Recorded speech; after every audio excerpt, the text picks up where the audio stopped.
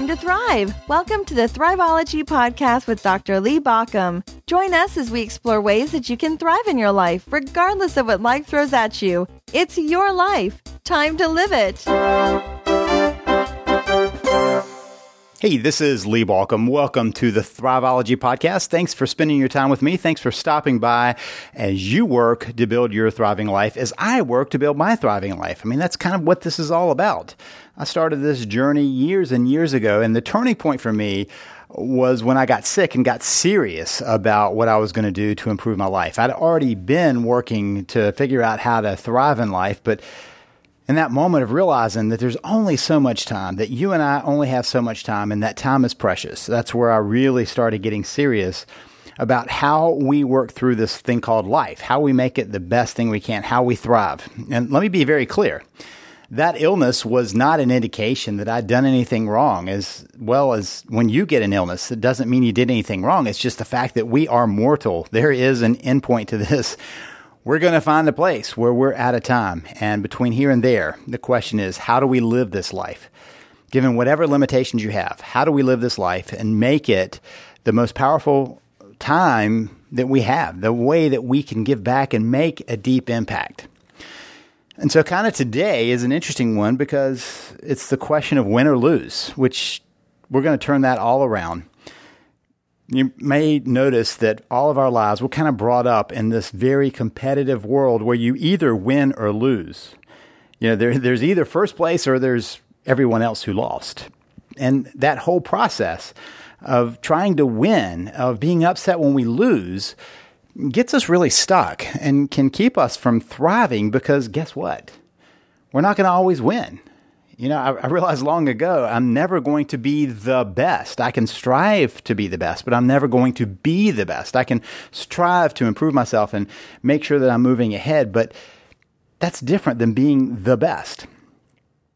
Carol Dweck talks about having either a growth mindset or a fixed mindset. When we have a growth mindset, we're trying to expand and grow and change and develop along the way. When we have a fixed mindset, we think we're there, right? We're kind of finished and there. And when we think back and say, you know, I'm just a natural athlete or I'm just a natural writer, or we say that to somebody else, they're just a natural athlete or writer or they're just natural at math or whatever, that's a fixed mindset. And it gets you stuck. Fixed mindset is also really about winning and losing. It gets stuck in that place. So sometimes we have to make a shift. Nelson Mandela says, I never lose. I either win or I learn.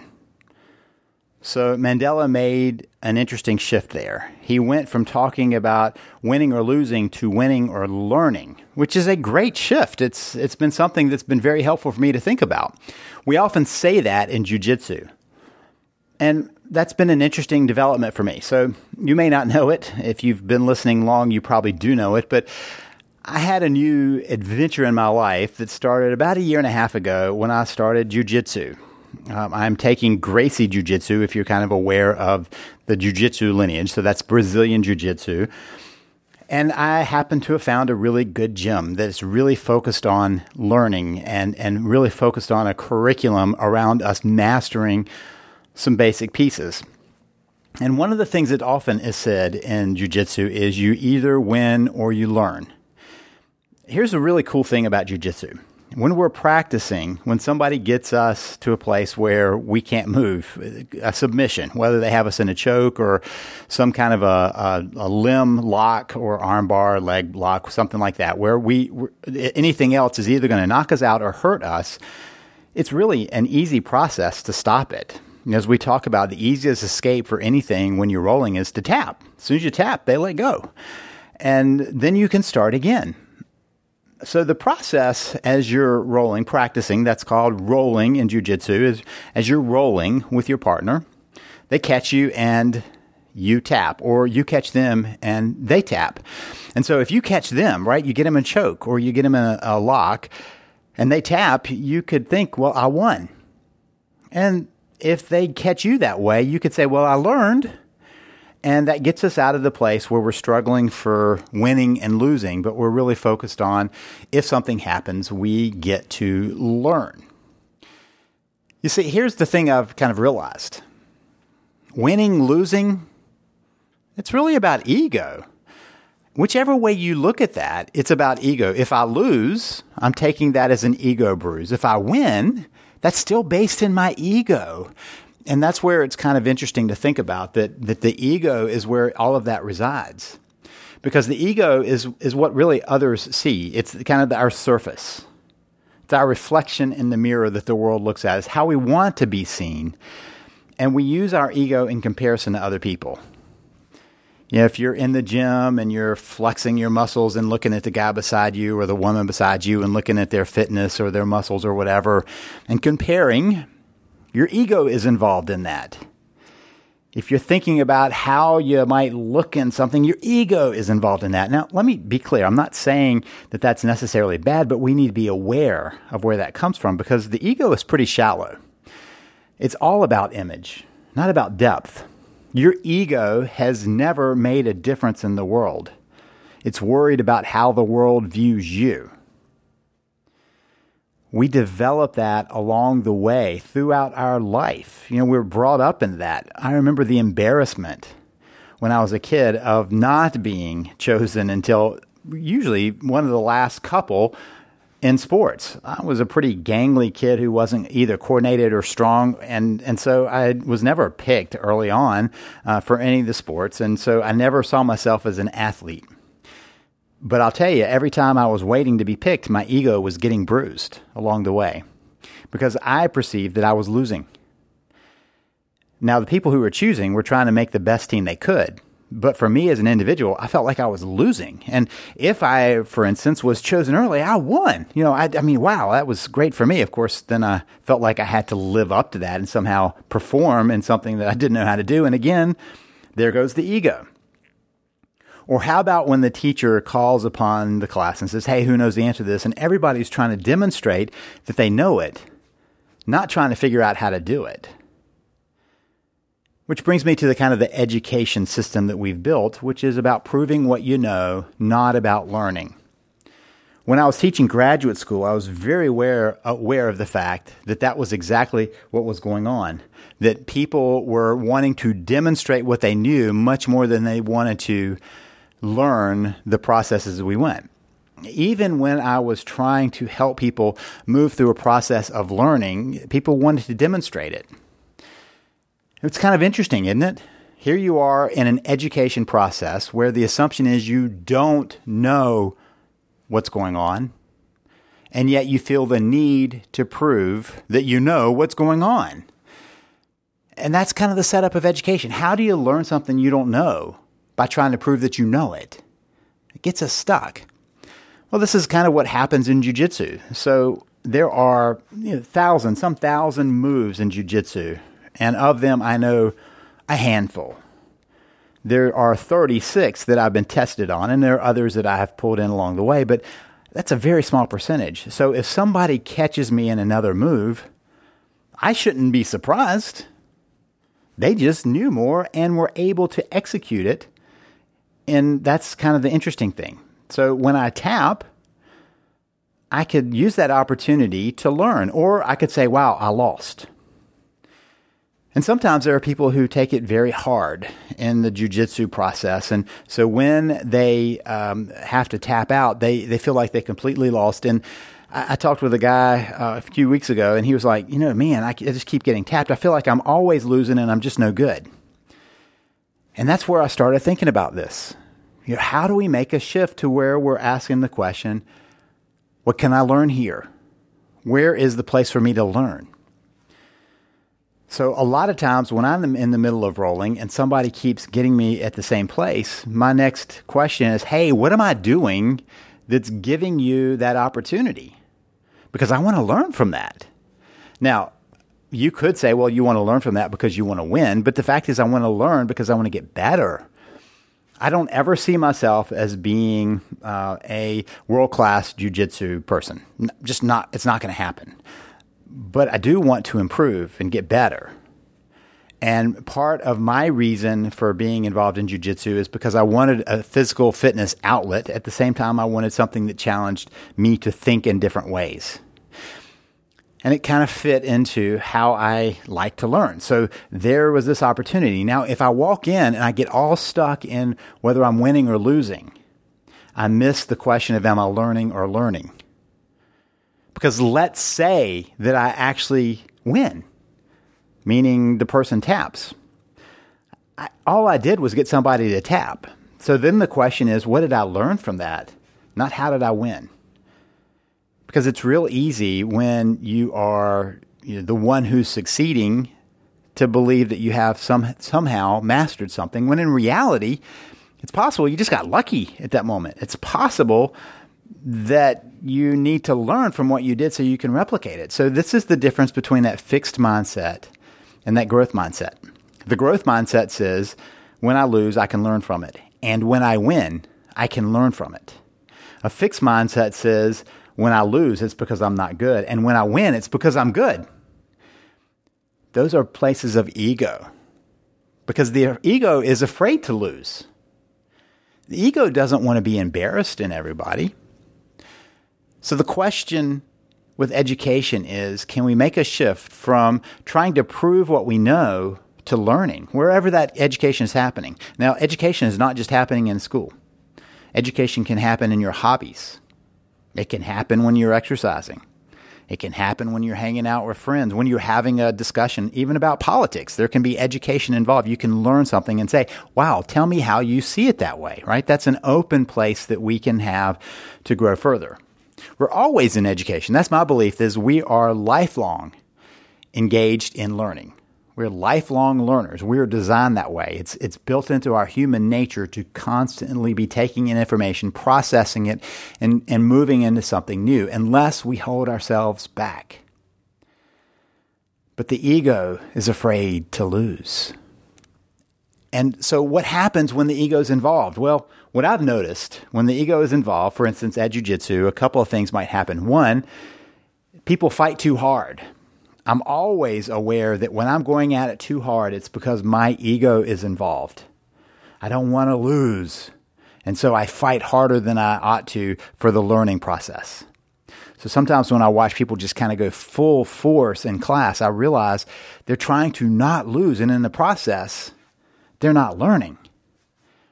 So when our ego is involved, we fight too hard. The second thing I notice is a lot of times we kind of cheat. We cut corners. Sometimes in the middle of that, somebody will start telling me how I'm doing something wrong in jiu-jitsu and how I could do it better. And what they're basically trying to do is slow down me getting the tap by trying to tell me what I'm doing wrong, even though I'm about to win, right? I'm about to get a tap. And so they slow it down. That's cheating. But we do it in other ways in life. If it looks like we're about to lose, we might just change the rules of the game or pull an extra card or go for something a little bit different in an argument. Maybe go for them personally in an argument. That's cheating because we're afraid to lose. The other thing that happens when the ego is involved is we're afraid to venture out. One of the things I really try to do, can't say I'm 100% successful, but when I'm in jiu-jitsu, I am willing to take on anyone. But I'll go one step beyond that. We've got two guys that are probably, one of them I outweigh by 70 pounds, and he will take me on at any point. He's a young guy, and he won't back off of anyone. And I respect that because he's not afraid to lose. He wants to try himself out. But when the ego is involved, we often won't venture out. We won't give it our best shot because, we want an out. The ego doesn't want to be shown as the loser. So, I used to do that. I remember I struggled with dyslexia and I struggled with writing and reading. And so I would write a first draft paper and turn it in as my final draft. And then when they gave it back to me with low marks, I would say, well, I didn't even work on that. I gave myself an out. I never ventured out. I never went, hey, there's the paper I'm proud of, until I was called on the carpet by a professor in college who said, this was a great paper, but it would have been really great if you had made it a final draft, if you'd done it again. So you get a C. And I remember realizing that I hadn't really showed up for that. I hadn't really ventured out. The problem is the ego is always wanting to make winning a measurement of our worth and our value. Now, let's be clear. There are days when we win, days when we lose. When we make that a measurement of our worth and our value, when we lose, we're going to struggle with that. And when we win, we struggle with it too, because it then puts us on task to keep winning. We can't lose, otherwise we lose face. And so part of what we do when the ego's involved is try to win at all costs. There's an important shift we can make, and that is to look at the difference between intrinsic and extrinsic motivation. Why am I doing something? Is it because I want others to notice me or because I find it to be important? What's my purpose in this? Is it to prove to others how good I am or how valued I am, or is it because there's something within me that says this is important? Now, let's be clear. There can be both. If I've been hired to do something, I need to prove my worth. I need to prove the value that I'm getting paid. But I don't have any value to prove when I'm at jiu-jitsu. I don't have any value to prove lots of time in life other than what's important to me. That intrinsic value of where I think it's important because I find meaning and purpose in it, not because somebody said you ought to do that. So one of the big shifts that we can then make is from winning and losing to learning. So instead of it being winning or learning, it's really learning or learning. Either way, we're involved in a learning process. And the question is, what did I learn? What did I take from that? If I succeeded, what did I learn? If I didn't succeed, what did I learn? So we can step away from winning or losing. We can step away from winning or learning to simply learning. This process is about learning. How can we do that easily? How can we do that with some success in our life? Well, Heidi Waymart talks about the quiet ego and how we can move to find a place of balance and integration in our life. Now, let me be clear that when I say the quiet ego, there's obviously an ego involved. And it's not the silent ego, because that's when you completely give up your voice and pretend you don't have one. But the quiet ego is when you're in the world observing and watching. She says there are 4 pieces to it. The first one is detached awareness. Detached awareness is when you're letting that part of you that can observe you be you along with your interactions with others. If you've ever had a conversation, in the middle of the conversation, you realize that you're coming across in a way you don't want to. More than that, you might even be aware that the other person has some significant points that you're not willing to concede because that would show that you maybe have missed a point. So a detached awareness is being able to step back a little bit and watch what's going on around us. We always have an awareness, but when we're too attached to our own ego place, we're not able to see that others have perspectives too. Think about how this fits in our civic life right now. Very few people are operating with detached awareness. They don't make room for another opinion. Their opinion is right, everybody is wrong, they're going to win, and they need to make everybody else lose. But detached awareness is to be watching for the space, for the place where you're observing what's going on around you without being overly attached to your opinion. To recognize that your opinion is that, an opinion, not flawless, and it doesn't have to be defended all the time. The second piece she talks about is inclusive identity. This is a place where we can cross barriers versus creating barriers. Inclusive identity is where I can see others for the places where we are connected rather than the places where we are separated. Whenever you're in a debate, your tendency is probably, like most people, to find the differences with that other person rather than the places where you're connected. When I'm working with couples, this is an important piece. When they're struggling in arguments, can I help them understand an inclusive identity where they are seeing the connection with each other, not the separation? We have nothing in common creates barriers. To ask the question, what do we have in common here? I had somebody who had been married for 30 years say, I have nothing in common with my spouse. And I said, really? Because you got 30 years of experience with your spouse. You have kids together with your spouse, property together with your spouse, trips, all these pieces of the puzzle. You have lots that is in common. So it's inclusive in that place. We have that with everybody, even if we get to the place of just saying, that's a fellow human being who's trying to do their best to get to the world too. We're all trying to get through the world. And when we see that as a place of connection rather than how we're doing it differently, that creates a different place, a place of inclusive identity.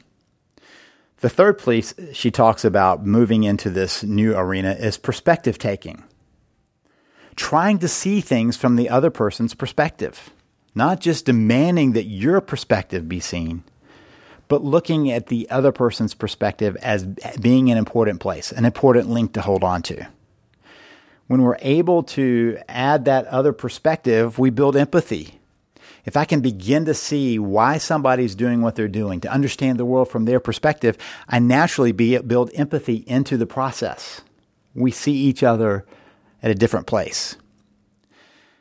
And the fourth piece is growth-mindedness, that we're moving towards something else. We're trying to grow to something else.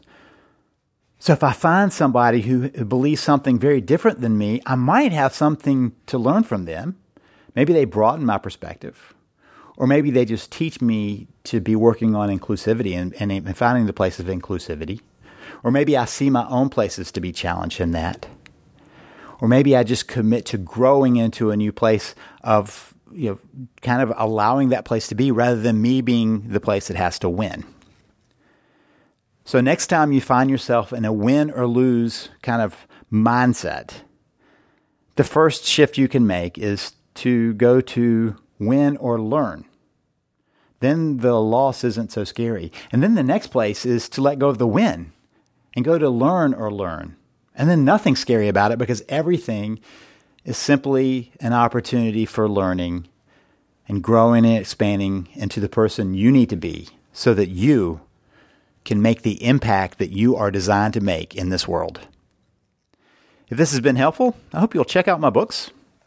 I have two that probably will apply to this. One is about how to build your thriving life. That's called Thrive Principles. That's 15 strategies for building your thriving life. And then my other book is The Immutable Laws of Living, how you break these laws that you don't know that are out there.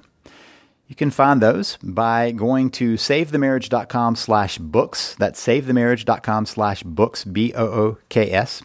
And by the way, if this has been super helpful, help me spread the word about this podcast. If you leave a review, that would be a great thing to do. The way to leave a review is to go into your podcast app and go to my specific podcast listing for the Thriveology podcast, and you go down and find the place where you can leave a review just to let others know how important this is to you. I'd appreciate that. If you want to send a tweet out, you can do that by going to thriveology.com/love. That's thriveology.com/love. Give you a pre-formatted tweet that you can then just send out so that people can hear where you found this. This is Lee Baucom wishing you the best as you build your thriving life.